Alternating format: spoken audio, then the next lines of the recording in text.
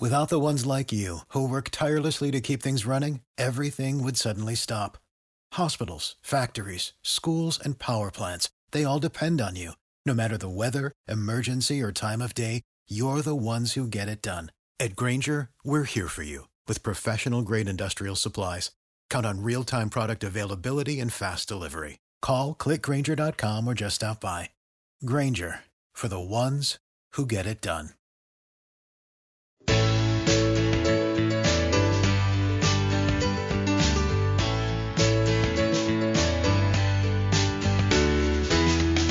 So good day to all you guys hunkered down in your personal bunker spaces. This is the Tomahawk Take Podcast, episode number 14. We don't have my co-editor, Jake Mastriani, here today, so this is Alan Carpenter pinch hitting for him. However, I do have an expanded roster today, as we do have a special guest joining us this week. That is ESPN's Kiley McDaniel. Now, if you're a baseball fan and haven't heard about Kiley, then you really do need to get out more, quarantine or no quarantine, because he's a prospect scout. He's worked in multiple team front offices, including those of the Atlanta Braves, was with Fangraphs for years, and knows just about everything you'd ever want to know about prospects, the draft, scouting, player evaluation, all the ways that gets done. And now he's an author, and we'll get to that a bit later, but he's graciously offered to let us pepper him with questions about all that today. So welcome to our little corner of Braves country. Kiley, it is great to have you here today. Yep, thanks for having me. There's so much you have been into, and it is rare that we get to talk to somebody who's done all this and knows some inside info. And so I admit I've got a lot of questions, but first I want to know a little bit more about you and the journey that got you here in the first place. So how did you get to this specialization of monitoring baseball prospects? Well, I started as a senior in high school, was right when the book Moneyball came out. So it's roughly 15 years from that, which is also sort of ties to the genesis of the book, which we'll get to later. But I was basically just, read the book and I was like, oh, I was wanting to, as a non sort of D1 athlete in any sport, wanted to get into sports. And I was thinking baseball or football. And, how do I go about as like a senior in high school, getting internships and getting the right college degree in the right college and meeting people for somebody that has like essentially no connections. Like not like my dad ran a team or was a scout or was a player or anything like that. So after I read Moneyball, it was like, oh, this sport has a history of letting people that weren't necessarily great at playing it, letting them have something to do with it. And at that point, 99% of scouts were former players, at least, in college or high Division I, if not pro. So scouting didn't really seem like an option. And so I was growing up in Tampa, going to college in Orlando at UCF. And so I would just bother the guy that ran the Tampa office for the New York Yankees, which because George Steinbrenner was alive at the time, basically everything that didn't have to be in New York was based in Tampa. And so I bothered that guy and his secretary for about a year and a half from the end of high school into college. And eventually he agreed to meet with me. And then eventually he said, hey, the guy that works beneath me doing all the administrative stuff needs some help. And then I met with that guy and he goes, you know what? I'll have you come in a couple hours a day, a couple days a week throughout the summer when you're home from school. We're not going to pay you, but we'll give you free lunch because that was back when you could do that. And it turned out that guy was Billy Eppler, who's now the GM of the Angels. And then after the first year, he got promoted up to New York. And then the other guys I worked for now either became agents. And then my next boss was in Baltimore. I was an intern, was Matt Klentak, who now is the GM of the Phillies. And when I was in the Yankees, I also worked under John Coppolella, who became the GM of the Braves. So my first 5 bosses, 3 of them got triple promoted up to being GMs one day, which is obviously, kind of insane. Like being a GM, there's 30 of them. There's 100 senators. So the odds are much lower that somebody goes from, state house to actual U.S. senator. And that kind of happened right in front of me. But I also got out of college, during the recession. And like I said, I had no sort of pedigree. I didn't go to Harvard. I don't have an advanced degree. I didn't play or scout. My dad didn't do anything. And everyone in the front office did at least one of those. Most people had multiple of those things. So all through my 20s, couldn't get a full-time job with the team. I did some writing. Like I said, the recession hit. I had some sales jobs I didn't like lived at home for a little while. And then eventually I latched on with the Orioles and then the Pirates after that. And then didn't like how those things played out. Ended up going to ESPN, writing under Keith Law for a year, which helped me a lot. I then got full-time writing jobs with Fox Sports for a year or two, and then Fangraphs for a year or two. And then Coppolella, who used to work under, became the GM of the Braves. So I went there to work with him. When things got ugly there, it was time for me to go. And luckily Fangraphs was ready and willing, and that was a much better fit for what I wanted to do. So I went back to Fangraphs, and then just a couple months ago, Keith had left ESPN, and that spot opened up, and then I was able to head over there and do that. And then I guess in terms of like what I did for teams, it was, in short, I wanted to do front office stuff because that was all I was qualified to do, knowing how to do Excel and administrative tasks and whatever. And just each individual year, with or without a team, I was like, all right, let's get into scouting. And so they'd sort of teach me how to scout. I get a little bit better. And then I'd learn how to do a little bit international stuff at one job. And then when I went to Pittsburgh, I was doing more analytical stuff. And then I went to the Braves. It was assistant director baseball ops. So I kind of bounced around every department since that's where my experience was. And then toward the end, I transitioned out of the office to being a West Coast cross checker and being based out in Phoenix. So obviously that's like sort of day-to-day scouting, the thing that I never thought I'd be able to do. Like 10 years later, that was what I was doing for one of the sort of foremost scouting teams in baseball. So it was a really weird journey, not going exactly the way I thought or even the way I'd draw it up, but it landed me here, which is, a good place to be. That sounds really good. Now, you got me interested in several things that came up through there, but I'm going to start with this. You've got two aspects to this in terms of prospect chasing. One is the analytical stuff, and one's the scouting stuff. And you had to pick up the scouting stuff from somebody. Who did you learn scouting from, and how do you learn scouting? So my first summer doing that job with the Yankees, working for Epler, toward the end of the summer, I was, going through all of their old contracts and organizing them alphabetically and, just sort of stuff like that. And they made a point of telling me, like, hey, when you're going through these contracts, read them, learn stuff. Don't just file them, make this a learning experience. And so I was in there for, about 3 months the whole summer. And, in the last 3 or 4 weeks, he was like, all right, you finished this. You learned a lot about contracts. You learned about some of the rules and, administrative stuff behind the scenes. What else do you want to learn how to do? And I was like, well, I want to learn how to scout because I have, no experience, no idea. I'd been reading Baseball America. I knew kind of the lingo, but I didn't had any idea what to do. And Billy was an area scout before he had that job with the Yankees.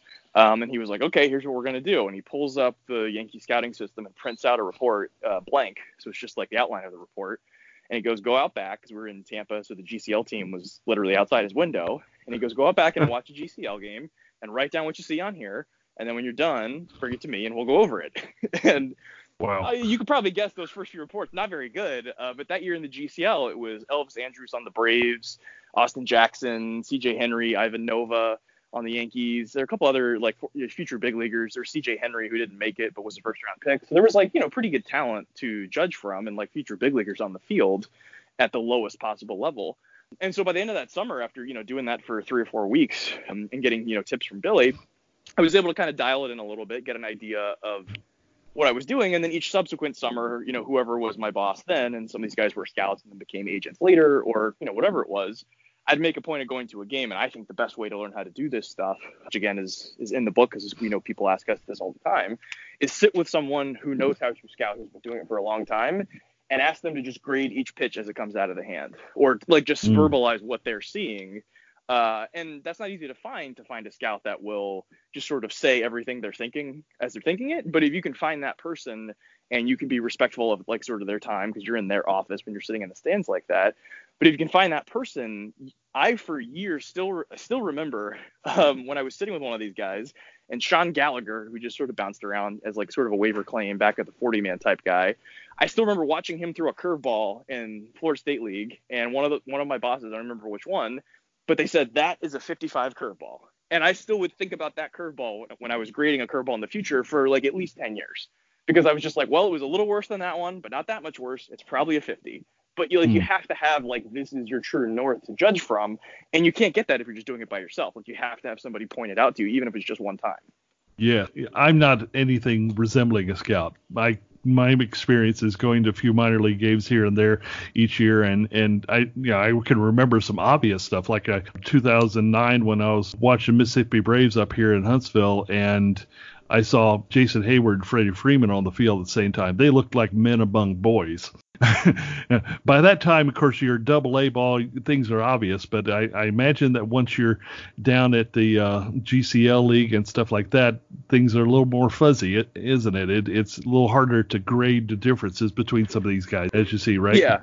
At those early levels, when you can watch AAA or Big League BP and someone can say, all right, this guy is trying to hit home runs, final round of BP, you're getting a full effort. We know these are sort of big league caliber balls and bats. We can see what the wind is. We can see how far the ball travels. We kind of know these parks and the jet streams. and this guy can hit the ball, over the 400 sign in center field in like a normal, all things being equal kind of situation, that's a 60 for raw power. Like that was actually one of the things Billy taught me, which we've ended up putting on Fangraphs because Carson Sestouli, who now works for the Blue Jays, worked for Fangraphs, wanted to learn how to scout. He asked me, and I explained to him, like, oh, all things being equal, if you just hit a wall scraper out to center field, it's a 400-foot sign. The wind is minimal, the ball is correct in terms of being a game ball, and it's not waterlogged or anything like that. And the guy does sort of a full effort swing, and it just scrapes the wall, 400-foot sign in center field. Then it's a 60. And then if, strong wind, if you think the wall might be waterlogged, if the wind's blowing in, you would make adjustments.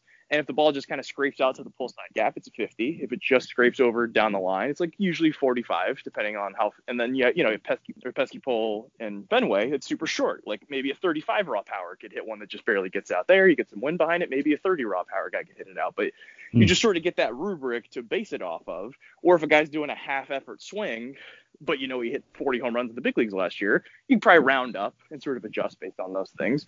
There's a lot of little things like that where, grading a curveball, somebody has to tell you. Or you have to, if you're in a big league game and it's a curveball that it's his third best pitch, he doesn't throw it that often, it's probably about average, or maybe a little bit below. Like there's a lot of little clues like that you can learn to get better much, much more quickly than you would normally. And that's part of what we try to explain in the book. There's like almost 100 pages where we explain these are the principles to know. And then we also have a companion website that goes with the book that'll be out when it's released that will say like, hey, we're talking about, a 70 curveball. Here's a video we took when we were behind home plate of Corey Knebel throwing a 70 curveball. This is what it looks like to give you an idea. It's easier if you're sitting at the game watching it, but this video gives you an idea of, it needs to look sort of like this to be a 70. So it sounds like that what you've done with this book, by the way, the book is going to be called Future Value, and it's coming out, May 5th? Is that correct? Maybe a little. It's like first week of April. Yeah. Okay. So actually, I got April 14 in hardcore cover on Amazon, May 5th on Kindle. That's where I got that date. And then the end of the month in audiobook form. I'm going for the Kindle because I can do this on screen, and that way I don't have to hold an actual hardcover book myself. But and in a way, I would say, and in a way, it's already released because I think the people that order it through the publisher at triumphbooks.com, they've been getting it for the last week or so. So traditional release date, I'm not sure exactly what it is because I've heard a couple different ones. I think it might have gotten moved at one point, but it's mid-March for some people, and it's mid to late April for some people. Outstanding. This is authored between you and Eric Longahagen, and it's your first book, right? Yeah, correct. It's both of our first book. It's okay. It sounds like it's the amalgamation of all these things that you've learned over these years from these various and sundry places, and now put into your Fangraphs effort, your ESPN's effort, and it's how to scout and how to look for prospects, right? Yeah, so I guess the sort of elevator pitch would be that after Moneyball came out 15 years ago, scouts were worried that they were going to get replaced by analysts and statistics. And the opposite actually happened, that teams found that, especially at the lower levels of the minors and in amateur baseball, scouting reports are more predictive than just those surface numbers of on-base percentage and walk rate, like the things that Billy Beane found in Edge. And the edge was that he was the only team looking at it. All 30 teams can't look at those and beat scouts doing it. So once every team was aware of what happened in that book, they all adjusted, and they needed scouts even more than they did before. Now with TrackMan, Hawkeye, StatCast, these blast motion bat sensors, Rapsodo, all these different things that give you advanced radar-based data and can tell you things that you cannot see with the naked eye, like how this fastball rises. You can see that there's swings and misses. You don't know why. You can't measure why as a scout or with your eyes. These things allow you to measure those things. And then if you're talking about, Freddie Freeman and Jason Hayward in Double-A, if they had this technology back then, or if you apply it to, Braden Shoemake in Double-A, they have every single pitch thrown in a game that he is in, measured every inch of the flight of the ball by every tenth of an inch that it's moving. And they have the whole season. So the idea of sending a scout there to go watch him for 5 games and tell you how good he is and nothing else, like that's all they saw, it's kind of silly to think that you wouldn't want to use that stuff, or that the stuff isn't an important supplement to the scouting report. So now teams that are inclined to want to get rid of scouts and replace them with statistical analysts because they think, well, what could the scout possibly tell us? We have all this data. Some teams look at it that way. We wanted to write a book talking about that tension between those two sides. And so the 3 sort of general sections of the book are the how to scout, So if you want to just be a better scout from your couch, or going to a game occasionally, or going to a high school or college game, or you want to literally work for a team as a scout, it's almost 100 pages. I think it's 3 full chapters about here's how to scout, here's how to do it. And like I said, there's that companion that'll give you the video elements to give you a visual part of what you're looking at, because you can't completely explain it in just words. The second part is about scouting and strategy, how the markets work, how decisions are made, how departments are run. And so we do 1 chapter about the draft. And we actually went so long on the international part, that's 2 chapters. And it is sort of interspersed, handful of pages about sort of more of the dry strategic examples. Here's what to do. Here's what scouts do. Here's what departments do. Interspersed with a bunch of stories from scouting directors and GMs about, I signed this Hall of Famer because I noticed this one thing. That's how I beat everybody else. I was hiding in the bushes and no one knew that we liked this guy. I was sitting in my car in center field watching this high school game, so no one knew we liked him. All kinds of stories like that. There's dozens of them between those 2 sections of guys talking about, Hall of Famers, current All-Stars, current top prospects, guys like that. And then the third section is talking about statistics, going back to, Branch Rickey days, then to the Moneyball days, and now to what we're doing today, where, teams like Houston and Milwaukee feel like they can replace scouts, not completely, but almost completely, by analytics, and what sort of numbers they have, what sort of inputs they're using, why they feel that way, and then ultimately how Eric and I feel like where that nice middle area is that makes sense for teams to use, and like where we think some teams are going too far, the teams we think are doing the best job, and we have like sort of a team by team breakdown about like what their current mix is like across different departments, because there's some teams that are very progressive in the draft and then very traditional when it comes to player development. And so saying that the team is sort of neutral doesn't really describe what they're doing. You need to kind of hear what each department is, because within teams there's a lot of variance. And that's what I want to talk about next, is how teams are handling both sides of this equation. We'll take a quick break and get back to that question in just a minute with ESPN's Kiley McDaniel.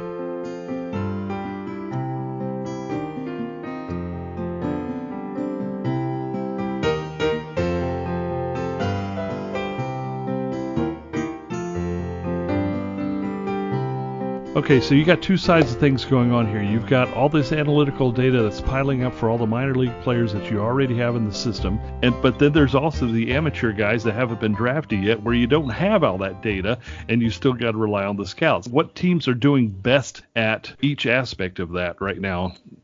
There used to not be as much data. Like 5-7 years ago, when this data was just coming about in the minor leagues, so obviously started with PitchFX in the big leagues, like I think 10-12 years ago. And then we got minor league TrackMan for teams only. Still, it's only team only. I want to say about 7 years ago. And then it became widespread, I want to say 4 or 5 years ago, where every team had all of their affiliates, like every pitch at every minor league game is captured.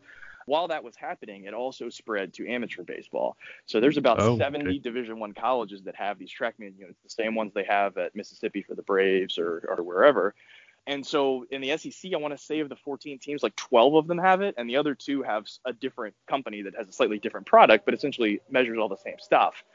And then there's also a handful of like very high-end private high schools that have them, and there's a couple, like showcase type facilities that have 15 fields, and they all have TrackMan on there. So like Summer Legion, Summer Showcase stuff, travel ball, they'll go play on these fields. And as long as, those kids, if the pitcher's in sort of good shape and throws once over the summer, as long as one of his 5 outings is on a unit somewhere, typically all 30 teams will get it in sort of a data sharing agreement. And then during the spring, sometimes, the state championship game in Kansas is played at Kauffman Field. And as long as it's a big league field, all 30 teams will get the data when Riley Pint throws at the Royal Stadium, because otherwise during the spring, he's not throwing on a TrackMan unit to give you data. And then pitchers also, and hitters even more, will give you pre-draft workouts, so teams can then get that. They have these units on the Cape Cod League. They have with Team USA. You can get them as early as freshman and sophomore year in high school. You can get history on these guys, but as you may guess, the big gap between exit velos or spin rates when they're 25, the gaps are really small when everyone's 15 or 16 and not that strong. So The signal kind of goes up the older they get. And also this traditional counting stats, like if you hit 30 home runs with more walks than strikeouts in the SEC, it almost doesn't matter what your exit velos are. Like it'll round you up or down, but the performance means more. Whereas your performance when you're 12 doesn't really mean anything, because we're trying to project what you're going to look like at 25. Whereas performing as a 22-year-old in the SEC, you don't have to do that much work to figure out how good they're going to be at 25, because you're pretty close already. All right, so now you brought this up. This year's draft is going to be a lot different. obviously, because we don't have a lot of data. We don't have didn't have a lot of time for these guys to get seen by scouts or see their data, even high school especially. So how's that going to go down? What do you think teams are going to do?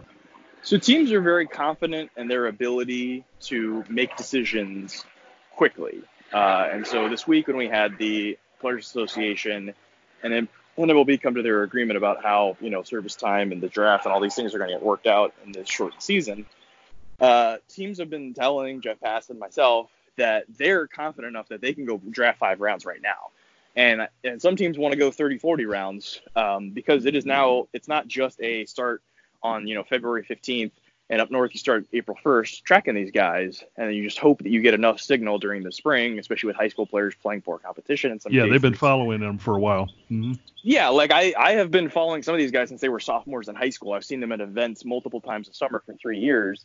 I have high-speed video, and, teams will give us some of the TrackMan data, or sometimes they'll put it up on a board. Like, Bobby Witt hit a ball 103 at a showcase when he was a sophomore in high school. And we're all just like, okay, he's not eligible for a while. We don't need to have the right answer, but we know that guy's near the top. And it turns out he stayed on that trajectory and continued to get there. And then obviously all the colleges with all these TrackMan units around, they played for about a month or so. We already had the summer, the fall, the preseason. There are some guys, like there's, like a senior at East Tennessee State that might go in the 3rd round that many teams have not seen multiple times yet. So they're not in a position to draft him. And if we don't play anymore, then those teams will not be in a position to draft him. But we're probably going to have at least pre-draft workouts or some sort of combine or something between now and then. So the teams are perfectly fine drafting 5 rounds. And if we get any level of amateur baseball played before the draft, the belief among teams is the commissioner will expand it to 10 rounds. And that sort of makes more sense because the draft under this current CBA, everything is based around the top 10 rounds. And then you just sort of use your leftover money in rounds 11 through 40. And so now if you can get 10 rounds, at least it'll look something like the old version of the draft. And then those rounds being lessened while the importance and the length of the schedule and possibly the existence of the lower minor league teams getting eliminated, the draft being maybe 20 rounds going forward actually makes more sense. It's sort of a status quo. So things are just sort of generally moving in that direction. And this is just like an even shorter blip along the way.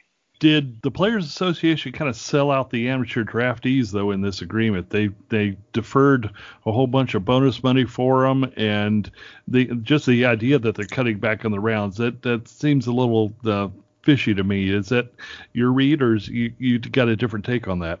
No, I mean, that's how the negotiations go. Like the union gets to negotiate on behalf of the amateur players and set the terms for the amateur draft because there is draft pick compensation tied to free agency. The union only represents players on 40-man rosters. And so typically they're selling out minor league players and even more selling out the amateur players. And their approach to this negotiation was, we need to get our union members, so guys on the 40-man roster, we need to get them paid. We need to get them their service time. We need to get them to free agency when they thought they were going to get there. And then if we can get games in, that's great, but we have to solve that first. And the price for getting that done is that the owners want to continue to put cost controls and ceilings and hard slotting on all the amateur markets. And then also, if there's cash flow issues this year, if there's no games played, they don't want to pay all of their bonuses now. They'd like the bonuses they pay overall to be lower anyway. They'd like fewer guys signed. They don't need to fill out these rosters. And so that was where the union had to give some stuff up. And they're going to give up more stuff in the next negotiation for the CPA at the end of 2021 to cover the 2022 season. There's probably going to be an international draft. There's probably going to be hard slotting on every single pick in the draft. There's probably going to be trading of picks. They're probably going to slow down bonus growth generally. The draft's probably going to get cut down to 20 rounds. And there's going to be a general outsourcing of player development from the low minors to college. That's like where the direction everything is going.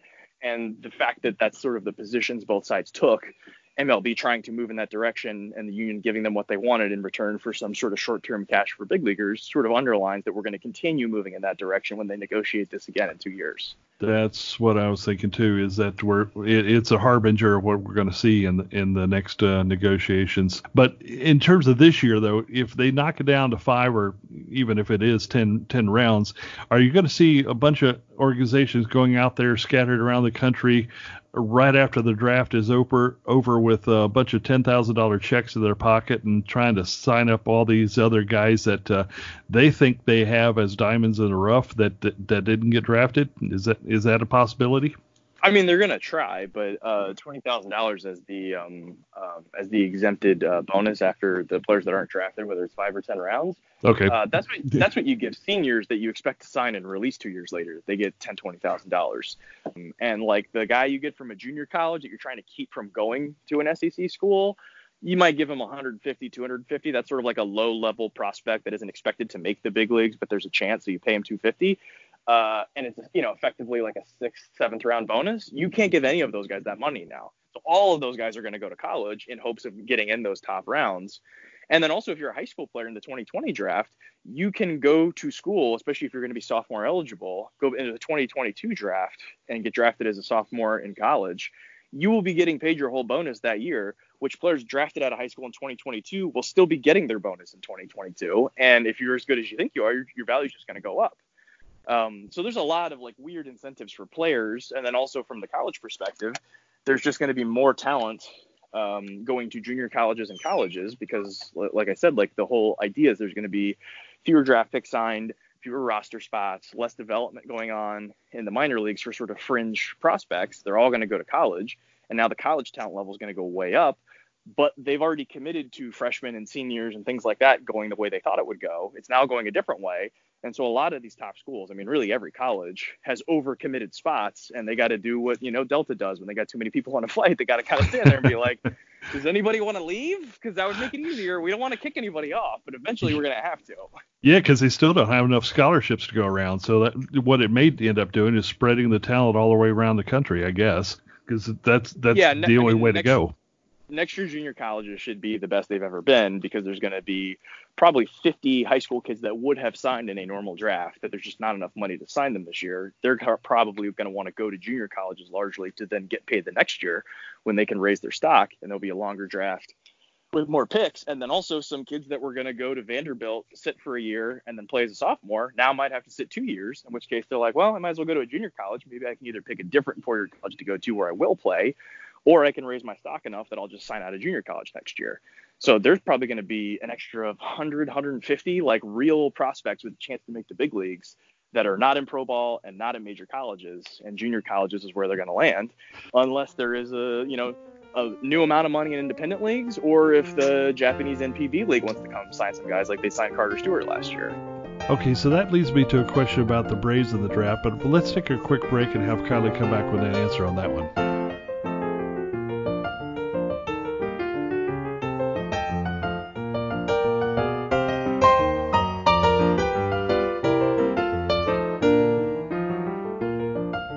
Okay, now the Braves got this situation that I call kind of top heavy in terms of prospects, and I was trying to figure out where we go with that, and the hope was that maybe they could send their scouts all around the country and snag some of these guys so they could refill the minors a bit and make up for the loss of the international guys that they were unable to get the last couple of years here. But it sounds like that may not be able to be done. I was hoping that you were going to tell me, well, the Braves still got this strong scouting staff. They can go out and get some guys, and maybe not, huh?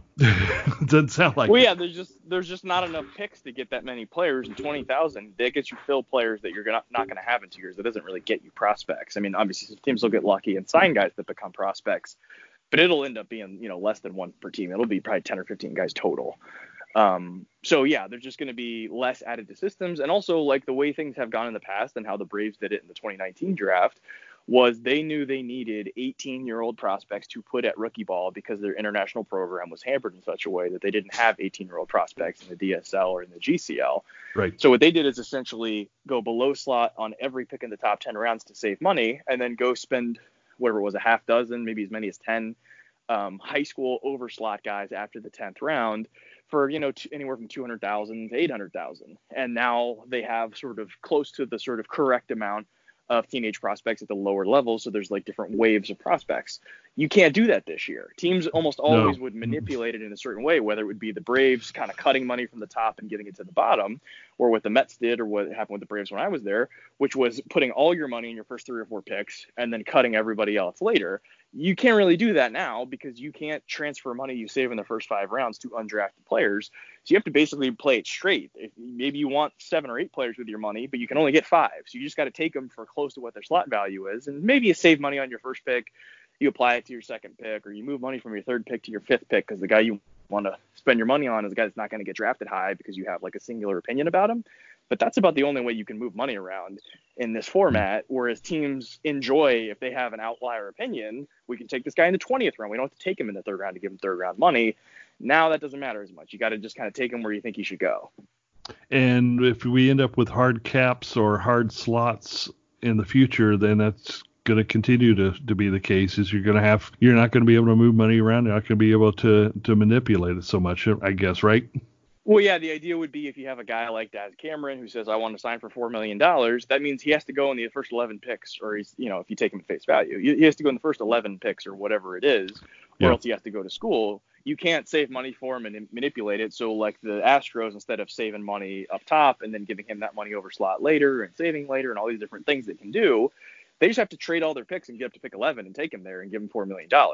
Like that's the only way to do it, which effectively is, obviously how some of the other, the NFL and NHL and NBA drafts work, is you just sort of play it straight up unless you are completely certain that you have a very rare opinion, in which case you can effectively trade down in the same way that a team would get a guy under slot or wait until their next pick. But that seems to be going away, and all things considered, from my perspective, which is, obviously not the most important one, but trading, the Yankees fans tuning into the MLB draft because they heard the Yankees might trade Clint Frazier and Miguel Andujar for the number one pick in the draft, and now they want to watch it. They wouldn't be watching it otherwise, and now big leaguers are tied to the draft in a way that brings people in, and so it's more interesting, it's more captivating. You're going to have Jeff Passan doing his Woj impression.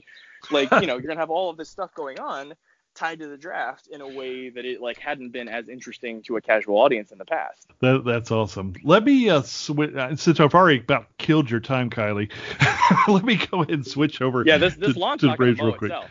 Yeah, that's true. let me switch over this real quick. On the Braves, I mentioned that I think, and this is reflected in your prospect list too, the Braves are kind of top heavy right now in terms of prospects. What do they do about that? Can you recall a team that has been this kind of top heavy and not so good in the lower minors? How do they handle that to try and refill things or balance things out? Do they need to trade some guys and maybe trade some upper level prospects like a Touki Toussaint so they can perhaps get a couple of other ones that are lower in the levels? How's that work for them, and how do they get refilled, I guess? Well, they're in a unique situation where they had a rare group of talent that was part of a full, sort of bottom-up rebuild where, Soroka, Albies, Acuna, they were on the front line of it. And then the guys in, AA, AAA right now. So, all the way down to, Kyle Muller, Tucker Davidson, Ian Anderson, Christian Pache Waters, Ian Anderson, all these guys. That's all part of sort of one wave of, obviously I was there, so I can say we were bad and we got a bunch of prospects so that we could have a good big league team. I was not there when this happened, but it, generally went about the plan. And when this happens, with Kansas City obviously did it and won a World Series and made another one. It's sort of the very traditional version of a rebuild where you trade all your good players, you save a bunch of money, you lose a bunch of games, and then you accumulate prospects in all the amateur markets, and then you push them all up, and you might have one or two waves of them, but they're all generally get there around the same time. And then at some point you flip the switch, you become a contender, and instead of accumulating young players, you're now trying to make a contending team around your young players. And maybe the more fringe guys at AA and AAA or the guys off an A-ball can be used to improve your team. And you sort of shift your focus from collecting young players to trying to make a good team, which can go from adding prospects to subtracting prospects. Now, the Braves did that on top of all of the international indiscretions. And so now they're not bottom filling it even at an average rate because they can't add anybody. And so in the last draft, They tried to account for that. In this draft, obviously, they cannot account for it. And in the upcoming international period might get pushed all the way until January. They have half as much money. So they'll add a couple players where they hadn't added really any in the past. And then eventually they'll be back to normal, adding the full complement of draft picks and international going forward. But at that point, all of these guys we're talking about in AA and AAA will have graduated. And if the 2019-2020 drafts are not very good, then it will be a bottom five farm system, because you will be losing all of your high-end prospects, losing all of your upper levels prospects. And if you were to grade the Braves farm system from low A and down, it's bottom five. There's some guys that could be very good. There's some bulk, but it's not standout in that way. And obviously having a 5-round draft and having half as much international money this year means that's not going to get fixed this year either. So there needs to be some good luck. Now, on the other hand, the Braves do not have the problem currently that the Astros, the Yankees, the Rays, some of these teams with very deep 40-man rosters have, where once the guy hits arbitration and the money might go up and it's sort of a role player and he's eating up a 40-man spot that you don't want to eat up, you then immediately trade that guy for somebody in A-ball that doesn't need to be added to the 40-man roster for a couple of years, and you're in that whole churn trying to trade guys before you're forced to trade them so you can get full value for them to keep your 40-man roster strong. So the Rays obviously do that in a certain way where a guy hits arbitration, they trade him. The Yankees, the Astros, a couple other teams that have full 40-man rosters full of like sort of young players, they do it in a different way, that when a guy needs to be added to the 40-man in 6 months, but they think he's just, you know, an up-down guy in terms of he'll be in AAA and the big leagues go back and forth, they'll trade him for an almost as good prospect in A-ball and hope that that guy turns into somebody that's worth putting on the 40-man roster later, but like avoids the problem of having to give away a good prospect for nothing. The Braves do not have that problem because their big league team is so good. They don't have 7 outfielders hanging around because they've got like a bunch of starting quality outfielders. And not all. They got about 7 of those outfielders hanging around the major leagues. Yeah, and they have a bunch of prospects that are close to being in the big leagues, but not all of them are on the 40-man roster yet. So I think in the next year or so, they will get to the point where their 40-man roster is so tight that if, you know, Kyle Wright or Touki Toussaint gets to a point where it's like, well, he's not going to make the team, he's just going to lose value in AAA. We could probably go sign a 28-year-old minor league free agent that in the short term can be just as good as this guy. Let's go flip Touki for 3 guys in A-ball, fill the lower minors, and get rid of our 40-man crunch before we're forced to trade Touki when he's out of options and all this sort of stuff 2 years from now. Now, yeah, that's what I'm expecting. That's an extreme outcome for Touki. I don't think that's going to happen to him. But if any one of those guys, probably one of them will, become a guy that might end up on waivers soon, then once all these guys get put on the 40-man, a couple of them flounder, they then need to be proactive, and they're going to find themselves in that 40-man crunch. And then those sorts of things could be happening as soon as this next offseason. That's the kind of thing I'm expecting. And this is the thing that you get with that top-heavy kind of a farm system, is you get some bottlenecks and you can't get the guys through to the majors because they've been passed up by others. And Touki's sort of like the poster child for that right now. Let's see, Drew Waters. I'm going to pick on him because I'm not as high on him as a lot of guys are, and I think you're one of the ones that are very high on him. Tell me where I'm wrong there. I'm concerned about his right-handed hitting. Yeah, I mean, it's not ideal. His pitch selection is below average, and I've compared him to Starling Marte, and that is the outcome I think Braves fans or sort of people that are bullish on Drew Waters are hoping for, which is the pitch selection isn't great. He's never going to draw that many walks. He has raw power, but doesn't hit a lot of home runs currently. But all the tools line up that if he is physically talented enough to overcome those issues by having enough back control to make a lot of contact, making enough contact that the walks don't matter, adjusting his swing plane enough to hit for home runs, and then continuing to show all the raw tools he has now, that's where it could be like a perennial 3 to 4 win guy, sort of multi all-star appearances, maybe gets on an MVP ballot every now and then. Like, he could be that level of guy. But for a guy that's in AAA, there's still a lot of ifs and maybes, and let's see how this goes. And, you know, he's not a center fielder if he adds another 25 pounds of muscle, which is still on the table, but I think he'll probably stay about the size he is. There's just like a lot of questions, whereas Christian Pache has a lot of questions about himself offensively, but he's so good defensively that if he doesn't improve at all, he's probably like a Kevin Pillar, like low-end regular defensive oriented. And if he gets a little bit better, then he could be like a healthy version of Kevin Kiermaier, and there's a chance he could be that 5 to 6 win guy like how Carlos Gomez was in his best years, or how Byron Buxton was supposed to be, or, you know, whoever that guy is. He's got a wider outcome, but all of them are basically him being an everyday player, whereas Drew Waters could come up, hit a $150, get sent back down to AAA, come back up again, hit 220, can't quite figure it out. Well, he's too talented to be a 4th outfielder. Some other teams think he might break through. Well, let's just trade him for what we can get. Like, that outcome is still out there. And because he doesn't have that outlier slam dunk, will be a 70 defender, 70 runner in the big leagues, he has like a little rockier road trying to get there. But I think his upside is probably higher than Pache's in terms of like reasonable outcomes. Gotcha. Okay, let me take a break real quick, and then we'll come back and wrap this thing up with Kyle McDaniel.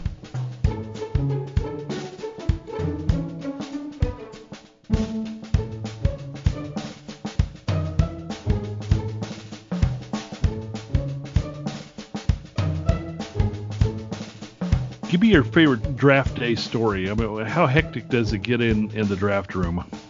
It's you'd be surprised. Like there was one moment when I was with the Pittsburgh Pirates. So the year I was with them, the year we took Garrett Cole with the first pick, which is a pretty easy one, and then took Josh Bell with the second pick, who everybody outside of our room thought was unsignable, and we knew was signable. And so obviously that was like shocking to everyone, but we just kind of saw it coming toward us in slow motion. Nice. But once you got past that, our third round pick, which I don't recall all of the names, but there was somebody we had lined up. It was like, we're 15 picks away. We got 5 guys lined up. We're like, all right, we're going to get one of these guys. And it was like, you're 10 picks away. Everyone's still there. 9 picks away. They took one of our guys. 8 picks away. They took another one. 7th, 6th. Now they're on to 5th. 5 picks away. We got 3 guys left. Right. We're in a good spot. Then they take another guy. 2 picks away, right in front of us. They take another guy. And then there's just one guy left. And we're hoping the team in front of us doesn't take him, because then there's a huge drop off to the rest of our board. And at this point in the third round, it's like 30 seconds between picks. So like now our guys are scrambling. Like, all right, if our guy gets taken the pick ahead of us, we've got to go way down the board. We got to cut somebody under slot, and we got about 60 seconds to figure out this deal. So everybody starts panicking, and that's like the scenario where, as a guy that was still new in draft rooms at that point, you realize that during the spring, the guys we were talking, like some of the guys involved in that, like Nick Ahmed, Alex Dickerson, those were the sorts of names that were going in that area. Ultimately, I think Alex Dickerson was the last guy in that group, and that's the guy we took. But in those scenarios, and I've seen this when I was at Baltimore, saw it with the Braves, once you get to the third or fourth round, you think of that during the spring as like, oh, that's a high pick. We're going to have so much, track laid out in front of ourselves. We're going to know who's there. We're going to know so much about them. We're going to be so sure of ourselves. And then you get in the room and you line them all up, and you're like, all right, the guy next to me put him in this order. I put him in that order. Like, I'm not sure how I want to line these guys up. And then the names start flying off, and you're just like, whatever we decided yesterday, like, you're forgetting all of the nuance and all of the looks. And when you get down to it, I could be sitting there as a front office guy that didn't see any players that year. And I'm like, all right, we just took that guy over that guy. If you go above the area scout level, we had 3 looks on that guy during the spring. We had 2 looks on that guy. If we had 1 extra look on either of them, they might just be 15 slots apart on the board. Like, the margin for error is so small because you have to have every single player, like 300-400 guys for those top couple rounds, dialed in so well. And there's so many random things. Like, I went to go see this guy. He was hurt, got rained out the next day, where you were in position to see all these guys 7-8 times like you want to, but you don't always get to, and you have to just deal with what you have. And if you knew at the beginning of the spring it's going to come down to these 5 guys for this pick, then you'd go see them all 10 times. But you don't know who's going to be there, what's going to happen. So there's just so many examples that I think from the outside would almost seem like, if you heard we saw this guy twice and then we took him in the 4th round, you're like, oh, well, you were underprepared. It's like, no, we did like a really good job considering all of the different challenges that go into making these decisions, because you have to be like totally buttoned up on so many players. It's just impossible.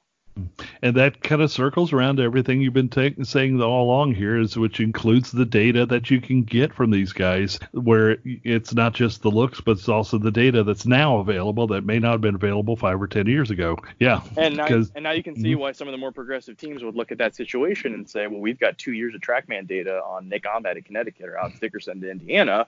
Seeing him twice doesn't really matter. Like, those 2 times just kind of confirm what we already knew or tells us something we can't see in the data. But we've seen every game, or seen most of the games. Whereas, back then, this was in 2011, I believe, we didn't have any of that data, or almost none of it. And you don't get all these guys from college and pre-draft workouts the way you can with high school guys. And so you're like, yeah, we saw Alex Dickerson as probably a junior and senior in high school. We could have some history, but they just changed so drastically that it isn't really relevant. I'll bring it back home to the Braves. Are they well positioned to be able to take advantage of that stuff in this short draft then? They have adjusted the process they have for doing the draft to lean more on data than it had in the past. And I think now, with a shortened amount of draft calendar, less amount of looks you can get from scouts, fewer scouts you can sort of have out at games, that they can lean more on the data that they have more of now. And so, like, if, for instance, a guy you wanted to take at a high, maybe the 2nd round pick this year for the Braves, maybe you only saw him once or twice in that month that you could play. Well, you have data, if it's from, if it's Asa Lacy at an SEC school, you have data from all of his games. And so having data be a bigger part of your operation and be able to take the place of evaluations in places where you don't have them, you need it to take that place now. And the infrastructure has sort of improved in that area to where I think they're better positioned to take advantage. Okay. So last question. Does Keith Law really hate the Braves? I think it's good for his brand for it to appear that he hates teams, but I've known him for a while, and that's actually not the case. I think sometimes he can come off online as a slightly different person than he is in person, which is a perfectly reasonable person that I don't think people would even consider getting in a shouting match with. But for some reason, you get on Twitter and people just want to yell at that guy. I mean, they want to yell at me too. I had to ask it. Yeah, it's not like it's unique to him, but yeah, it just happens online. And I'll get it when I put up my my top 30 organization rankings. I got a call from a scouting director from a team, and he was like, "Hey, I'm reading through, and I'm not gonna quibble with your sort of facts and your ranking and stuff, but I feel like the words you used to describe us were not quite as glowing as some teams around us that do as good a job as we do." And I went back and I'm like, "All right, let me read my words," and I go, "Yeah, you're right. I think you're actually correct. I'm looking at the words I used, and I think the ranking was fair, but I think because you guys are not." Totally dynamic in that there's been a regime change. You've drastically changed what you've done. Or your first round pick was fantastic. You guys have just been sort of solidly good. That sometimes seems boring to me. And I subconsciously want to say not you're mediocre, but the words I'm using make it sound like you're mediocre. And I was like, yeah, that's fair. I'll be mindful of that going forward. He was like, thank you for hearing me out. And I was like, that's the most reasonable disagreement I've had about this stuff. Well, that's just awesome. And I have to admit, there's probably a couple of other hours I could spend here chatting about baseball with you, but we do need to bring this to a close today. Still, that's what Kiley's book is for, is give us the answers to these extra questions we didn't have time to get to today. Future Value is the name of this book by Eric Longenhagen and ESPN's Kiley McDaniel, who has been gracious enough to give us his time today. This book is set to be released almost immediately. It's up as a pre-order on Amazon. You can get it in hand shortly, either there or lots of other places. Thanks for joining us today, Kiley, and I hope you can get that grass finished up before it starts raining again. Yeah, and one more thing I would add, if you go to my Twitter, KileyMCD, my pinned tweet, it lays out how you can order the book with the discount code FV20 directly from the publisher's website. That rate price will beat Amazon, and I get a little bigger cut from it. And now, if you order it quickly enough, you'll get it quicker than Amazon too. So awesome. If you're inclined, if you're asking yourself, what's the best way for me to get this book the fastest at the best price, and also give Kiley and Eric a little bigger cut, that's the place to go. All right, sounds great. So thanks again, and we appreciate you all listening to this episode 14 of the Tomahawk Take Podcast as well. As always, please do check us out. Tomahawk Take Podcast available on iTunes, on Spreaker, on Listen Notes, Podbay.fm, and available from TomahawkTake.com, of course. Y'all stay inside, stay clean, pray for all this to go away soon, and let's get back to some baseball. So long, and go Braves. This 2020 edition of the Tomahawk Take Podcast is a production of TomahawkTake.com and Fansided LLC, now a subsidiary of Minute Media, Inc. Opinions expressed on the show today are strictly those of the participants, all rights reserved. The music used today comes to you under the auspices of the Creative Commons license, terms of which are available at creativecommons.org/licenses/by/4.0, and features selections by Kevin MacLeod entitled Groundwork, Open Those Bright Eyes, The Fig Leaf Rag, Fuzzball Parade, and Amazing Plan. His works are featured at incompetech.filmmusic.io. Thanks for listening today, and may all of your scouting trips result in blue chips.